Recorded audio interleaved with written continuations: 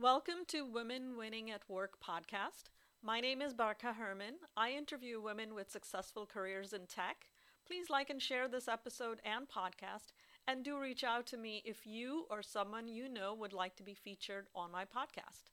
The best place to find me is on LinkedIn, Barka Herman. And now, without delay, please enjoy this episode. So, welcome to another fantastic episode of Women Winning at Work podcast with Barka Herman. And today I have a very special guest, Hong Li. Hong and I have we've known each other for more than 2 years now. And we both work at Microsoft. We met when I was doing a 8-week program, and Hong was one of the participants. And not only is she a senior software engineering manager at Microsoft, not only does she have a lot of experience and intellect, but she's one of the most curious person I've known because she kept asking questions.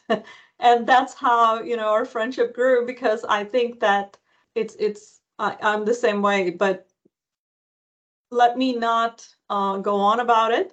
Let me have Hong introduce in her own words. Who are you, Hong, for our listeners, and what are you up to these days? Thank you, Barker. It's an honor to be here. And hello, everyone. My name is Hong Li. I work in Microsoft as software developer engineer. I work in the Visual Studio division, work on .NET platform. My team owns several components on the .NET platform, like the commonly known ASP.NET and WCF and Workflow. I'm originally from.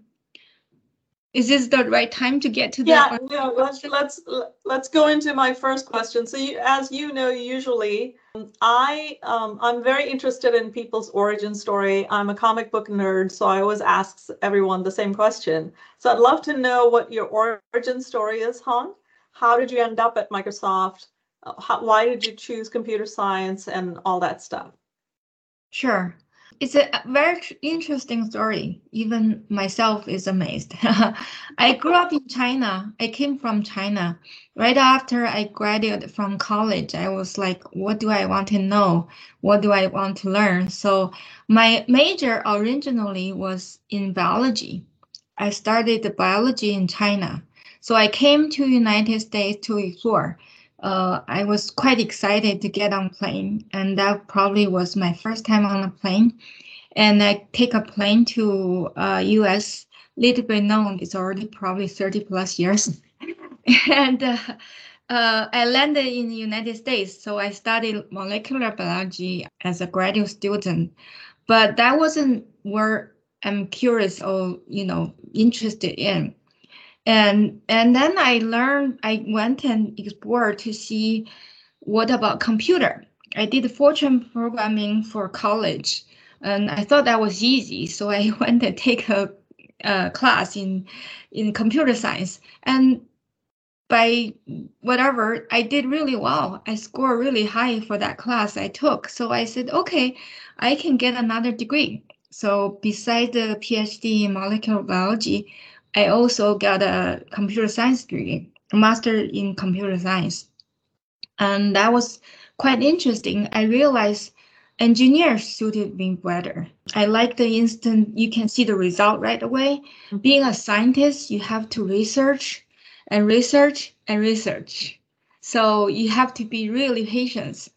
That patience stuck with me. However, I really like being an engineer. I said, oh, that's actually suiting me better. So I joined. I applied to several different industry. Initially, I thought maybe it's a good thing to combine my biology background and computer science. But all the pharmaceutical company didn't see the strength in that. But instead, like the real tech, like Netscape, Comcast, all these tech companies see my strengths, and Microsoft. So that's how I landed in Microsoft. And little bit known that now it's already 20 years past. I've been Microsoft for 20 years. Yeah. Wow, congratulations. Yeah. Yeah, that's such a fantastic story. Incidentally, you and I have known each other for a long time, and this is the first time I realized that your journey from China to here was the first time you got on a plane, and it's the same for me. I never sat on a plane till I came to the United States. Yeah. So how interesting is that? The next question I have for you is, so, I mean, that is very impressive. PhD in molecular biology and a master's in computer science. That's just fantastic. What would you say is the most challenging thing as a woman in technology that you've experienced? And I realize you've worked for a very long time in this industry, so I'm sure you have a lot of experiences to share with. You don't have to go into any specifics if you don't want to. And if you want to, go for it. So just, what is the most challenging thing as a woman in technology? I think the most challenging thing as a woman in technology is yourself. Is myself. For me, it's myself. It's a growth journey for me in technology to navigate technology. Oftentimes, you find yourself, particularly earlier time, you find yourself in a room of people and you look around. Oops, I'm the only woman in this room. Yeah. In the meeting, I'm the only woman in this room. And how do you break it out? How do you break it out yourself to bring yourself to the spotlight? That's the challenging part. That's why I attended your workshop 2 years ago and started this journey, continue to discover myself. And so I think that's the most challenging part, is how to stay curious, continue learning and evolve yourself. Yeah. Well, I mean, I agree with you that it is challenging when you first, especially when you're younger, you find yourself in a room full of strangers. But I will also say to my listeners that curiosity has never been your problem. And Yeah. growth also, because I mean, look at you, your career is amazing, traveling and tackling two very different fields. So that's very commendable. But yeah, I see your point of, being kind of isolated. The next question I have for you, Hong, is what is the best part of being a woman in technology, in your opinion?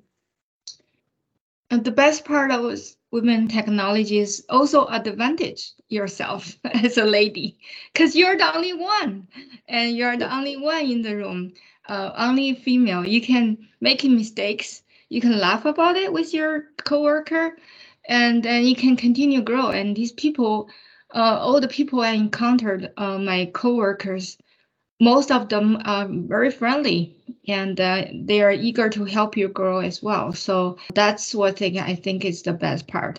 And also I have to say, with years, with more and more women in technology, I'm so excited to see more and more ladies in the room, in the meetings. And I can continue to grow with other people, other ladies. That's what I think is rewarding. And I think we stick here, continue grow in the tech, in the IT world, and demonstrate it's possible, it's doable for other women as well. Yeah. I'm going to add another question. What are you most proudest of as an achievement? And this is not something that I ask everyone, but and it doesn't have to be one thing, could be more than one thing. So what are you proud of? I think right now, at the moment, because I'm working on someone's promotion to the next level from senior to principal. So I'm very proud and I got to do this. I was thinking about this today. I got to do this as a manager. So Right. I'm proud that I got to work with, over the years, I have managed a large team of offshore vendors. One time was 100.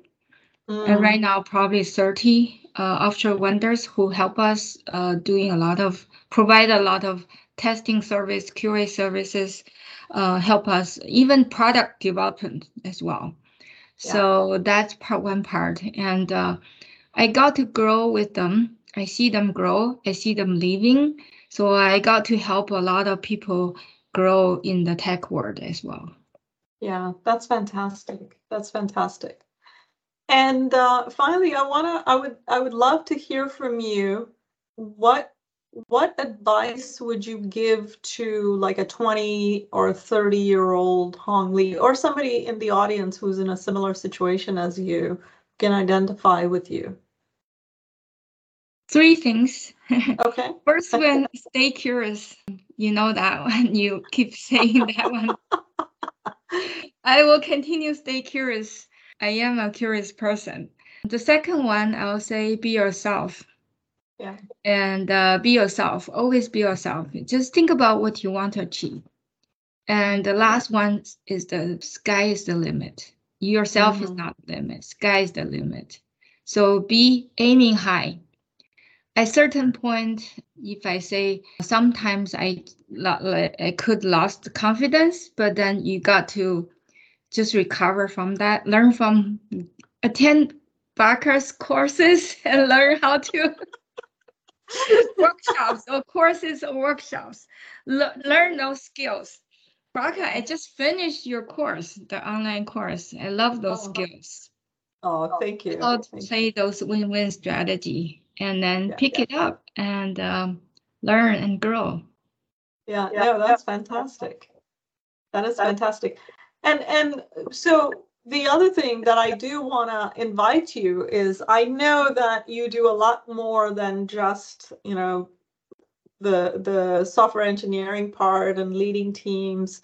You're also a coach yourself. So do you want to talk a little bit about that? Yeah, so with Barker's inspired by Barker, and say she can do it, I can do it. So I went and take some training, and last year I have got my professional certificate, and now I'm a professional coach. So since then, I've been coaching people, my coworkers, and some junior software engineer within Microsoft, and they loved it. So yeah, I'm a coach. I haven't advertised too much this year, but stay tuned for 2022. There you go. Fantastic. Fantastic. So thank you so much for taking the time to be on this podcast, Hong, and truly appreciate you. And what a fantastic example you are. And I hope that a lot of people who listen to this interview are inspired by your journey. And I'll talk to you soon. Thank you. Thank you, Barker. It's a pleasure. I hope you enjoyed the episode as much as I enjoyed recording it. Thank you so much for listening. Please like this episode and share it with someone you think that'll enjoy it. And do reach out to me on LinkedIn and connect. And also, if you would like to, please join my newsletter by visiting www.barkaherman.com. Thank you.